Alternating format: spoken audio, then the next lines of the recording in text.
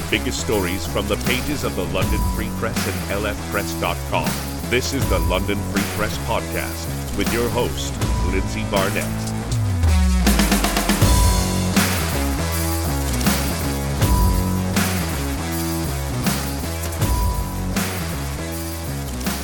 Welcome back to the London Free Press Podcast. Thank you, as always, for joining us. It was another very busy week and a bit of a heavy week, especially for locals here in London and surrounding areas.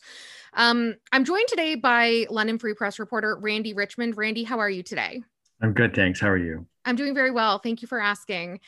You wrote a story a week ago about Trooper Mark Wilson. Now, if you are from London, if you were raised here, or if you are a London transplant like me, you know Trooper Mark Wilson's name. I moved here for college in 2010, and this was a name that we heard. I went to school for journalism, so that might also be why we had heard about it, but this was a name that we had heard about in the form of a local hero. So for those of you listening that don't know who Trooper Mark Wilson was, he was killed in Afghanistan back in 2006, and Londoners for years have honored his memory. His parents have been a huge driving force behind making sure that him and his name are remembered in the city. Well, a week ago, the London Free Press had an exclusive. This mammoth story breaks about Trooper Mark Wilson and a very dark part of his past that many had never heard about over the last 16 years of honoring his memory. At this point, Randy, I'm going to let you take it away and just fill us in a little bit about this story that broke last week.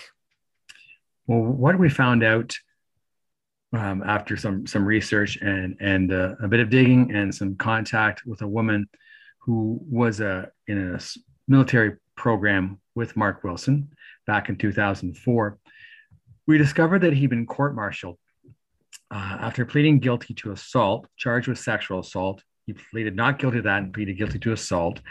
And the basic facts of the case were that they were both recruits. There was a night of drinking together with other recruits. She wanted to go back to her room. He offered to walk her back up. And on the way, in an elevator, he twice tried to kiss her without her consent. They got out of the elevator. He tried to grab her arm to try to pull her into a washroom. Back inside the elevator again, he pressed himself up against her body, against the wall of the elevator. Eventually, military police were called. There was an investigation. That investigation led to the charge of sexual assault. That was in March. In December, there was a court-martial, and those facts were read out, not much more, and he pleaded guilty to assault. He was fined $1,500 and given a reprimand. There's a severe reprimand you can get and a lower sort of reprimand. He got the lower one, and actually both he and the woman continued to serve. Both served in Afghanistan. And as you said, he was killed in 2006. And, since then we've made him a hero. And I was one of the reporters who covered his funeral in those early days. And, the whole city was saddened and shocked. And his parents were and continue to be graciously supporting the military all those years later. That's the story we had that ran in the paper, the basics of the story anyways. Now, as you're listening to this, if you're listening to this or if you're watching it on YouTube, you're only going to refer to this woman that we are speaking about as this woman involved because there is a publication ban involved. So her identity not going to be released. It was a very heavy week, and I think every major news agency in the city has since picked up on the story, but the Free Press had the exclusive. And last Wednesday morning, I woke up as I do, and first thing I do is I grab my phone and I go through Twitter. What did I miss overnight? What's happening? And right at the top of my Twitter feed is this story. And again, Mark Wilson is a name we've all heard over the course of 16 years. There is a street named after him. There is a park named after him. And there have been fundraisers since then. Worth noting, City Council voted this week 14-1 in favor of changing names on the street and the park because of this story. Now, as I was reading this story, I couldn't help but wonder, why now? But as I kept going down your story, and it's over at lfpress.com for you listening right now, if you haven't read the article, she had tried to reach out to St. Joseph's Healthcare Foundation. She got nowhere. She had reached out to the Free Press twice. Is that correct, Randy? No, she reached out to, well, she did reach out to us this year in two ways. Yes, for sure, by email. She also tried to get the CAV, the Veterans Motorcycle Unit, to change their ride because they haven't had the annual Mark Wilson ride. So she tried St. Joseph's Healthcare Foundation and the ride organizers 2 years ago to no avail. And then she thought she'd try contacting the newspaper. She had faith in the media. She has faith in the newspaper that as being maybe the perhaps organization that could help. And one of the emails was, could she at least write a letter to the editor? She was so distraught. And of course, we saw those emails, and we had the same sinking feeling reaction that many Londoners probably have had over this. It's like, oh no, what?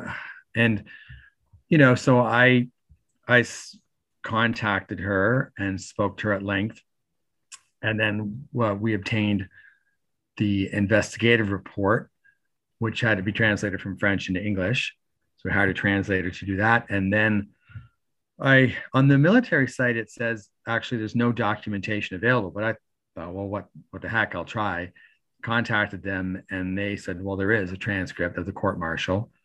So we got that as well. And, once we had that information, you talk about what we do now with these stories. We couldn't ignore the story. We you have to, there's facts out there. These things happened, and a woman was seeking her help as well. So, we knew there was going to be, as you say, it's going to be a heavy week. It's going to be a hard, difficult decisions to be made. But, we decided to present it as fairly as we could. And we also decided to give it some context, quoting experts on the military and the culture in the military, which has been found, well, even a report a few weeks ago found that, it's just rife with sexual harassment and covering up of sexual harassment and assault. So, we had to get that context in because we wanted to try to explain to Londoners, what had happened. And also maybe, I don't want to sound presumptuous, but guide a little bit on what we should do next. So give all the facts there, put it in context, and let London decide what to do. I couldn't help but wonder why now, why this year, or why in 2020 when she first started reaching out to people. And then things kind of shifted, the Me Too movement. I don't know that this is a story that 5 or 10 years ago we would have been reading about in the London Free Press. I don't know. I don't think we would be necessarily. I know the Me Too movement has changed everything. And I reached out to experts who talk about the Me Too movement and what's happened. And I don't know either. And the woman herself, she says that she had been wrestling with us every year when it comes up with the annual ride and, going to St. Joseph's Healthcare Foundation, some of the money from that ride. And so she's been upset for a long time, she says, but, she started losing too many friends and too many family members. And that's why in 2020, she reached out. I'm not sure exactly what she told people then. I know she probably provided some of the details of the sexual assault. I think she did, of the alleged sexual assault, the investigation. And so when she reached out this time, things had changed. And when we reached out to both the CAV unit and the St. Joseph's Healthcare Foundation, at first, we didn't get full responses either because we didn't have, to be fair to them, we did not have the court martial transcript at that point. Once had that transcript, once had the agreed upon statement of facts, both those organizations quickly responded and quickly distanced themselves from the name. Then it was left up to city council. But would they have reacted that way 5 years ago? I don't know. I mean, since the Me Too movement started, we've also become a safe city in London, right? We've created that as a strategy. So that's a policy. That's a pillar of our, long-term strategy. So yeah, things have changed. I don't know what would have happened. And I don't know without the Me Too movement, if she would have had the courage to come forward as well. It's definitely been a game changer. And in your article, you write about her attempts at suicide on more than one occasion.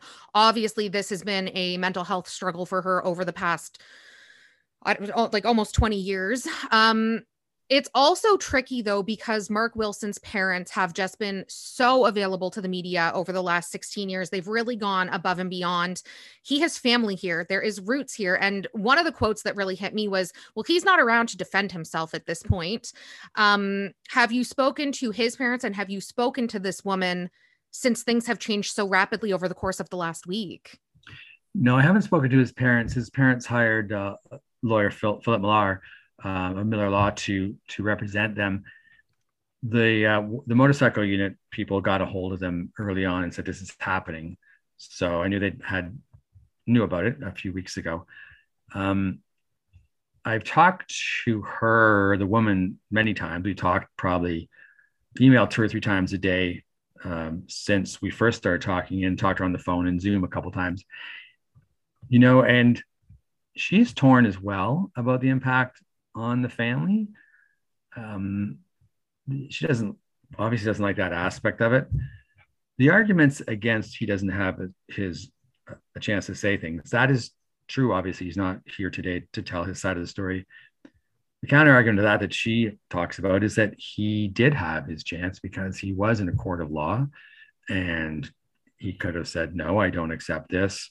Who knows what happens in a court of law or why he did that. It would have been awesome, fantastic if Mark Wilson was still here today to talk about it.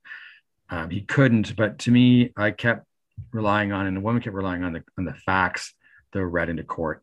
And when everything else becomes he said, she says, which the Me Too movement has exposed as not the correct way to follow these cases.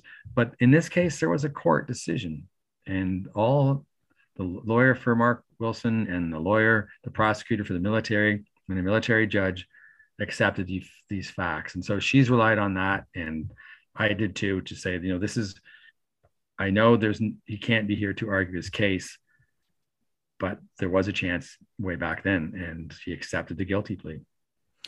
Where do we go from here as a city? I've read the stories over the course of the past week, and we've said it several times. It's been heavy. It's been a heavy week. This feels like a benchmark, pivotal moment for the city with regards to stuff like this. And city council last night, as they were discussing whether the name change or not, somebody had said, by naming roads or parks or whatever it is after heroes, for all intents and purposes, we're kind of setting them up almost for failure. So what do you think happens now? Where do we go? Well, I know they've been talking about changing names, and I talked to Jonathan Vance, the historian at Western University, about this, and he correctly said, scratch the surface of any human being, and you're going to find faults and flaws. And I thought that was an interesting point. I think it was Councillor Maureen Cassidy raised in that meeting that, not only do we not want to be finding out later that somebody wasn't who we thought, but we are putting individuals up to scrutiny that they may or may not deserve. And so everybody's going to be found to be at fault. We are all at fault. We're all at fault. And I know they're doing this policy review for naming. I mean, it's taking a long time. It's not going to be out till there's going to be public consultation this summer, and then it's going to be out in 2023. But, in the meantime, there are things that hurt people. And, council took quick action on this one. The woman, by the way, is really grateful to Londoners, to the Hospital Foundation, to the motorcycle unit, and to City Council for doing this. And, she has reconnected with counseling. She is looking into some other kinds of PTSD therapy. This has been a game changer for her too. Frankly, she sees this as, that it's out there now, and she can start to move on. Yeah, kind of a turning over of a new leaf, so to speak. Randy, I want to thank you so much for your time and your reporting. I know we had talked before we hit record on this, how challenging stories like this can be.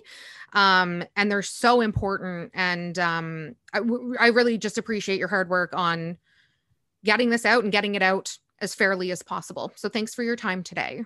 You're welcome. Thank you. If you're listening to this right now and you've not read Randy's article, you can, of course, do so over at lfpress.com. tons of news happening otherwise in the city. The green bin program on hold yet again. You can read about that in the pages of the London Free Press and over at lfpress.com. We'll be back again next Thursday with another edition of the London Free Press podcast. Until then, stay well.